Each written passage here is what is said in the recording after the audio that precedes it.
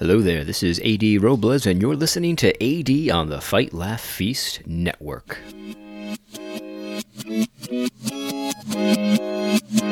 All right, well, today we have a very special episode. I've gone into a little bit of a firestorm online. There's an article that I found. I don't remember who posted it, so whoever posted this, if you're listening, thank you for posting this. I thought this article was fantastic. And it's so interesting. It's such an interesting case study here. The article is called "The Marxist Roots of Black Liberation Theology," and it is written by none other than the professor himself, Dr. Anthony B. Bradley. You might know that name because he is a big voice in the social justice movement within the church. And, you know, look, he's a PhD. I'll give him his props. He is a PhD. But, you know, at the end of the day, you know, Hunter Thompson was a doctor, too. Hunter Thompson, yeah, you know, Gonzo Journalism, Fear and Loathing in Las Vegas, Raoul Duke, that guy, he was a doctor. I don't think he was a real doctor. I think he just called himself doctors. I don't know. But anyway, but to be perfectly honest, Dr. Anthony Bradley is one of those intellectuals that is just extremely condescending. You know, if you haven't read a certain amount of materials, well, then you should just shut up. Be quiet until you've read what I've read and done what I've done. It's one of those very pompous type of intellectuals that looks down on all the plebes like me.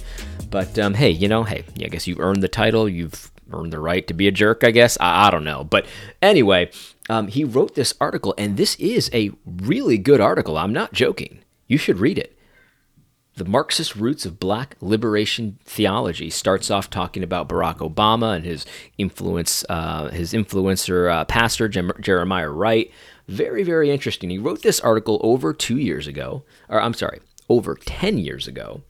And many people have. I posted on my Twitter, and I just said that I was honestly perplexed. I didn't comment on it. Besides that, I posted the article, and I said I am perplexed by this, because listen to this. This is a guy who is involved in the social justice movement. This is a guy who believes in white privilege and how minorities have been victimized and this and that. Listen to this sentence. It's a paragraph. It's the very last paragraph in the article. I'm not going to read the whole thing on the air here, but listen to this. It says, Black liberation theology, originally intended to help the black community, may have actually hurt many blacks by promoting racial tension, victimology, and Marxism, which ultimately leads to more oppression. As the failed war on poverty has exposed, the best way to keep the blacks perpetually enslaved to government as daddy is to preach victimology, Marxism, and to seduce blacks into thinking that upward mobility is someone else's responsibility in a free society.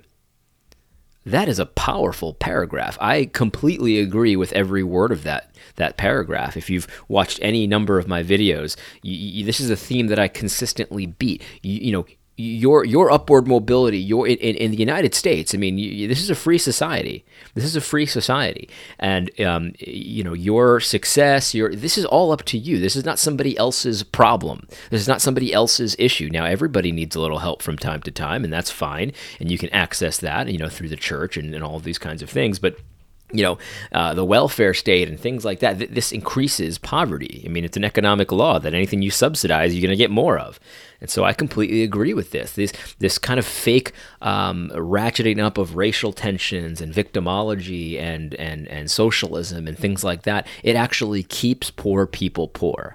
It actually keeps minorities in a worse position. I completely agree with that. In fact, I remember I did a video once about how the economic power of the black community and the Latino community, the massive amount of money and wealth that those communities have access to. It's when you total it up, it's more than entire countries combined, many entire countries combined. I mean, the reality is that there are resources, abundant resources here in the United States that you can use to improve your situation. And so when you think of yourself as a perpetual victim, you're not going to have an opportunity to do that. Anyway, so I posted this and I was just honestly perplexed because, it seems to me that Dr. Anthony Bradley has embraced a lot of the key aspects of this victimology. And I think that he kind of misunderstood, sort of, I don't know if you watched my video or not, but there were some conversations that were very complicated. They were involved in weird threads. Lots of people were involved with them. So I'm not even sure who he was talking to, but he accused me of lying about him by saying that his views have changed. If you look at the thread, if you're able to make sense of it, in the thread, I ask him if his views have changed. And he doesn't respond. He just responds with a very arrogant, angry kind of tirade. You accuse me of lying, blah, blah, blah. No, I'm asking you if you're lying. That's actually a different thing. I'm sure they taught you that in your PhD program. There's a difference between a question and an accusation. Now, questions can be kind of pointed, and mine certainly was. But here's the thing, because I'm not saying that he's changed his mind, that victimology holds people down. I don't know if he's changed his mind on that. I don't read him extensively, and I'm not going to. Sorry, I'm just not interested. But here's the thing. What I'm saying is, if you believe that, then why are you playing the victim? Why are you playing the victim? That's what my video was all about. My video was all about that, this victimhood thing, this grievance hustling that you engage in, Dr. Bradley. You engage in it on your Twitter feed constantly. We're about to see that in a moment. If you believe that holds blacks down, why are you engaged in it? My video said that victimology and grievance hustling is for losers. And it is. Don't be a loser. Don't pretend. Don't try to take every opportunity to be the victim. And I'll link to that video in the description of this podcast, because in the podcast or in the video, I talk about specific instances of you playing the victim. He posted, one of the things he did was he posted this very old blog that nobody reads that talks about how he's, bad because he's black or something like that. I don't even know. I didn't read it because I don't care. Look, and he presented this as if he's some kind of victim, and white privilege, white people don't have to deal with that. And I'm looking at this, I'm like, really? Like, this is how you're a victim because someone made a mean blog post or a series of mean blog posts about you? And white people don't have to deal with that? I mean, come on, man. Come on. But anyway, so here's the thing. So do I think that his views have changed regarding the fact that victimology and Marxism and black liberation theology actually hurts black people? I don't know. I don't have any evidence to think that has changed. However, for some reason, he's embraced at least parts of victimology. Twitter has this really cool feature that you're able to search terms and words in people's tweets. And so if you're interested in what someone has had to say about white privilege or victimology or something like that, all you got to do is go into their search. There's some filters. You can search specific Twitter feeds and things like that, and specific phrases and words.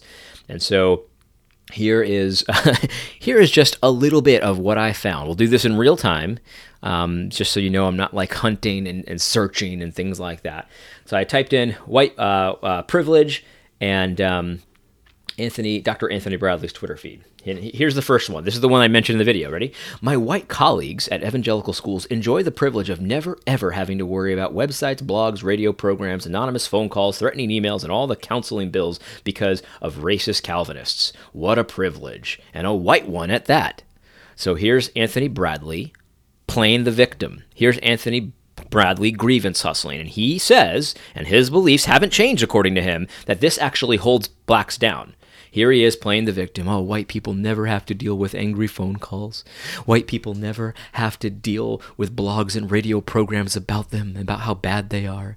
I mean, first of all, this is an obvious lie. I mean, obviously they do have to deal with that. Maybe they're not called the N-word, or maybe they're not opposed because they're black, but they are opposed aggressively. I mean, what's the difference if somebody hates you if you're black or because of some other reason? What's the difference?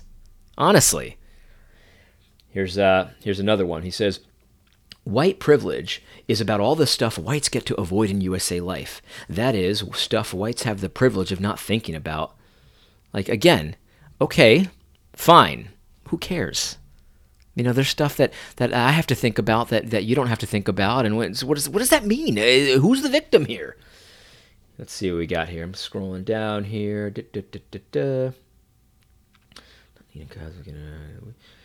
Let's see. Trying to find some good ones here.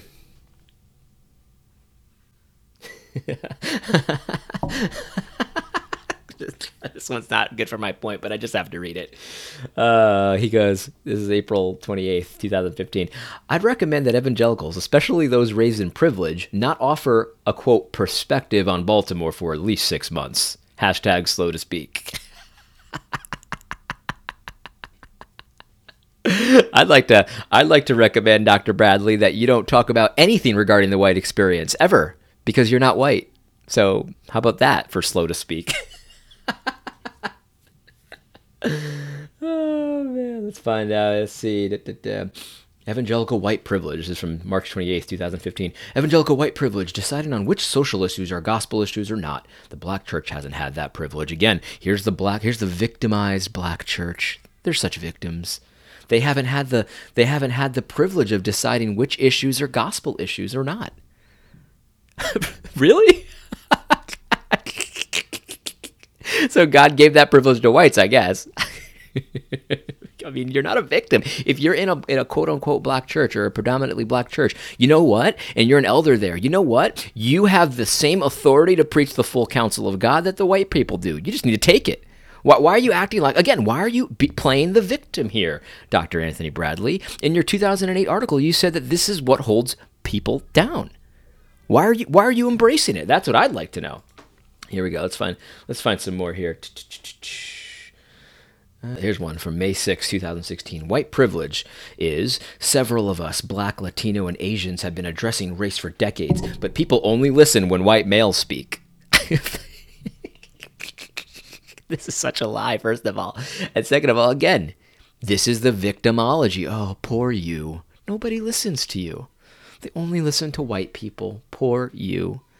My goodness gracious. This is not true. Obviously not true. There are plenty of blacks and plenty of Latinos that get listened to all the time. And in reform circles, in other circles, in all of this. This is just... I mean, even in your article, you talk about how preposterous this victimhood narrative is, and when you talk about how it distorts reality, the reality of true progress. Let me quote from your article. You say, for example, was Obama a victim of widespread racial oppressions at the hands of rich white people before graduating from Columbia University, Harvard Law School, magna cum laude, or after he acquired his estimated net worth of $1.3 million? How did rich white people keep Obama from succeeding? If Obama was the model of an oppressed black man, I want to be oppressed next. That's what you said. So then why are you playing the victim here? Oh, nobody listens to black people. Nobody listens to them. I just don't get it. You know, Obama's not the only one who graduated from Columbia University. My father graduated from Columbia University. Wasn't he supposed to be being oppressed? He was a Puerto Rican, a first-generation Puerto Rican in the Bronx. Wasn't he supposed to be being oppressed at that point? How did he get into Columbia? I mean, look, maybe your views haven't changed from this article, but I'm wondering, why have you embraced some of this narrative that you yourself said hurts the black community? Why are you doing that? Anyway, you could see that the point here is that I could spend probably an hour just doing nothing but reading tweets from Dr. Anthony Bradley that that show that he has, to a certain degree, embraced this victimology, this idea that him and his group are victims. It's just that simple. And I don't know what he wants to do about that. I don't know. I don't really care, to be perfectly honest with you, because his tweets are so unhelpful, so arrogant, so condescending that I'm just not interested in his opinions on this issue. I really am just not. There are plenty of other social justice warriors that are not as off-putting as he is that I would absolutely be glad to read, and I do read. So the reality is that for all the bravado, all of the snark, all of the rhetoric that he'll put online, there is something that has either fundamentally changed or there's just no self-reflection going on there. It's just that simple. I asked him the question if his views have changed, and he responded with an angry sort of, "You prove it, you're lying about me." Like, look, I don't have time for that. I don't care. I just don't care. Oh, and by the way, here's the other thing too. This is the guy who took such offense to one of the most basic statements regarding the sacrament of the Lord's Supper that I could possibly imagine, talking about race and things like that. This was from Dr. James White, and Dr. Anthony Bradley really seems to have some kind of an issue with 1689 Reformed Baptists. I don't understand it. I don't really care to look into it too much. I'm not a 1689 Reformed Baptist myself. No offense. I love you guys. I'm a Westminster guy. But listen to this statement. Look, I mean, seriously, is there anything that's controversial about this? Honestly, here's what Dr. James White has said. Also a doctor, by the way. He said this. He says, when the body gathers around the Lord's table, there is only one space, the Savior space, the Redeemer space, the Mediator space. Anyone who drags color or ethnicity into that space is completely missing the point and the blessing. Now think about that for a second, okay? Think about that. Think about what's being said there. Is there anything that's even remotely controversial about that? I mean, is that not just basic? Like our unity in Christ transcends all of this stuff, about our physical bodies, our ethnicities, and things like that. And what part of the beauty of Christ is that we don't regard people according to the flesh anymore. And so, when Jesus says you shall hate your mom and dad if you love him, or you cannot be his disciple. I mean, that's a direct look. Your tribe, your ethnicity, your generations, that compared to your love for me, compared to your unity in the body of Christ, it doesn't mean anything. It doesn't mean anything. It's not to say that I'm not Latino anymore because I'm a Christian. I'm not, you're not black anymore because I'm a Christian. That's not what he's saying, obviously. But he's talking about the Lord's Supper and the union, the community, the communion that we have together with Christ. And here's what Dr. Anthony Bradley had to say about that. He was scandalized by that comment. Scandalized. Here's what he says. Here's an example of some unhelpful, mainline, colorblind, white privilege theology.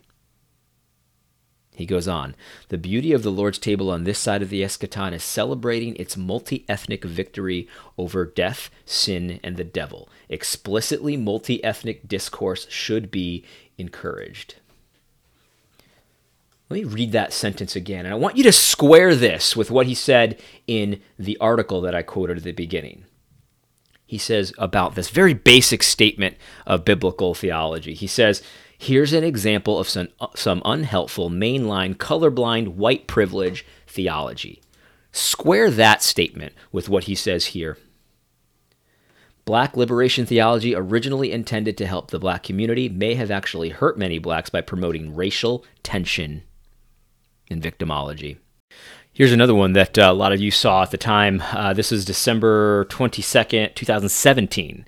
And here's what Dr. Anthony Bradley says here. He says, here's the problem, and this will be hard. From a black church perspective, evangelicals have never had the gospel, ever. Read the book, quote, Doctrine and Race. Here then is the actual question. When will evangelicals embrace the gospel for the first time ever? # Black Church.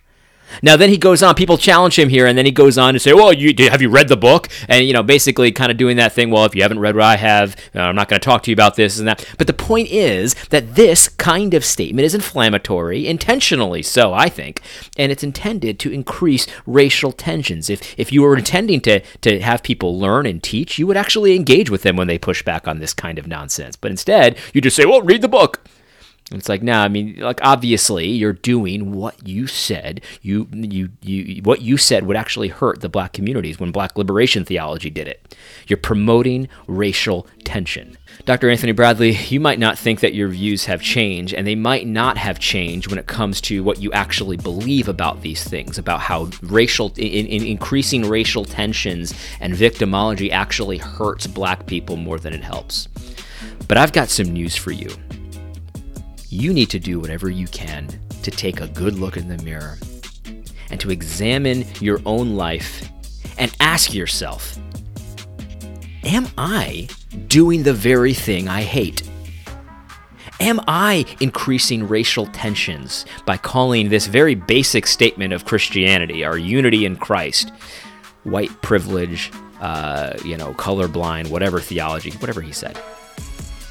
Am I playing the victim? I said it on the video and I'll say it here. That's pathetic. This whole idea that, oh, poor you, someone wrote a mean blog post about you. It's white privilege, I have to do certain things that white people don't have to do. That's white privilege. This playing the victim, it's so pathetic. It's so sad. And honestly, lots of us are sick of it. You can keep doing it. Go ahead. Knock yourself out if you think it helps you. But 2008 you was very aware that kind of thing actually hurt.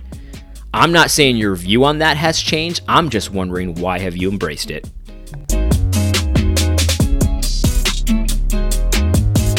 Don't forget to tune in next week on Thursday for AD on the Fight Laugh Feast Network.